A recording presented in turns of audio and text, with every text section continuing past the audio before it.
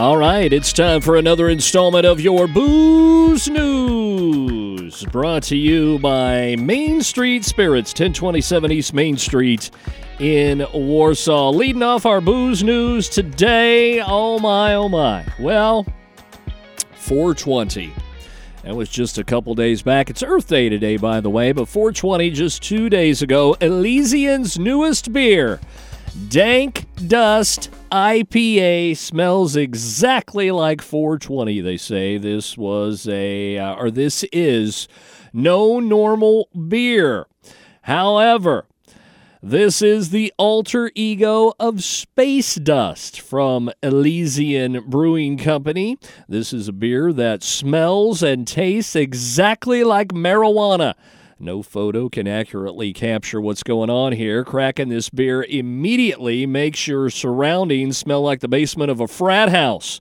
That piney hop profile lives up to the Danky moniker in a big way. This thing smells like a baggie of weed. The pour itself apparently is very pretty, golden brown, fluffy white head, etc. But oh boy, you're not going to notice that. You're going to notice that if you spill this on your couch, your kids aren't going to be allowed to have play dates at your house for a while unless their friends have cool parents. You know what I'm saying? That dank flavor is overwhelmingly upfront, even though there's no cannabis or THC or any marijuana product in the beer itself. This, I'm assured, is intentional. Before you open this, you've got to roll up a towel and plug it under your door, or else your neighbors will worry. Founder Dave Bueller said, "We were trying to mimic the smell of diesel fuel, which is kind of botanical," said fellow founder Joe Biscacia. Let's see, turn it over here for the other part of the story, Steve Stevens. So yeah, it's an interesting idea and an interesting beer. Elysian has pulled something off here, but not sure exactly what. Dank Dust is worth seeking out for a try, and if you're a connoisseur of certain botanicals, this could be your jam.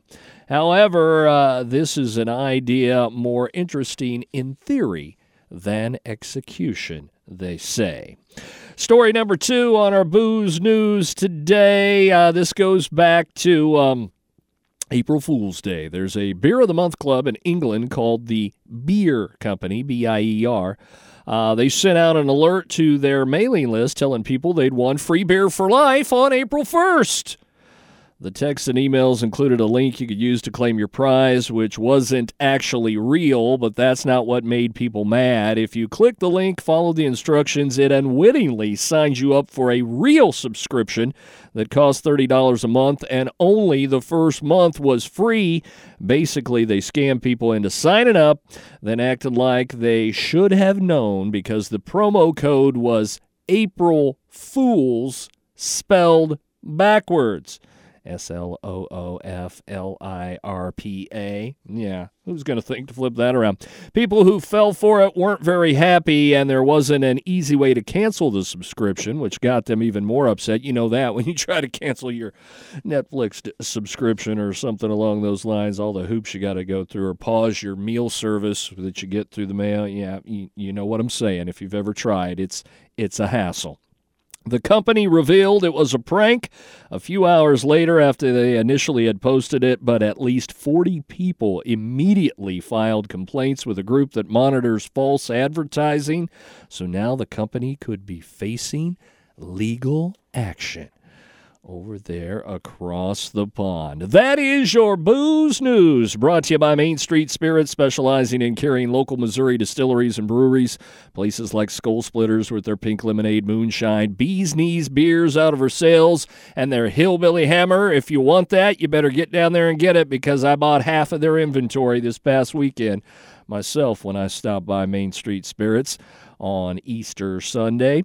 They also feature Phantom Distillery out of Warrensburg, Baltimore Bend, featuring their Arrowhead red wine, and Wildlife Ridge that features a smooth, moody blue wine.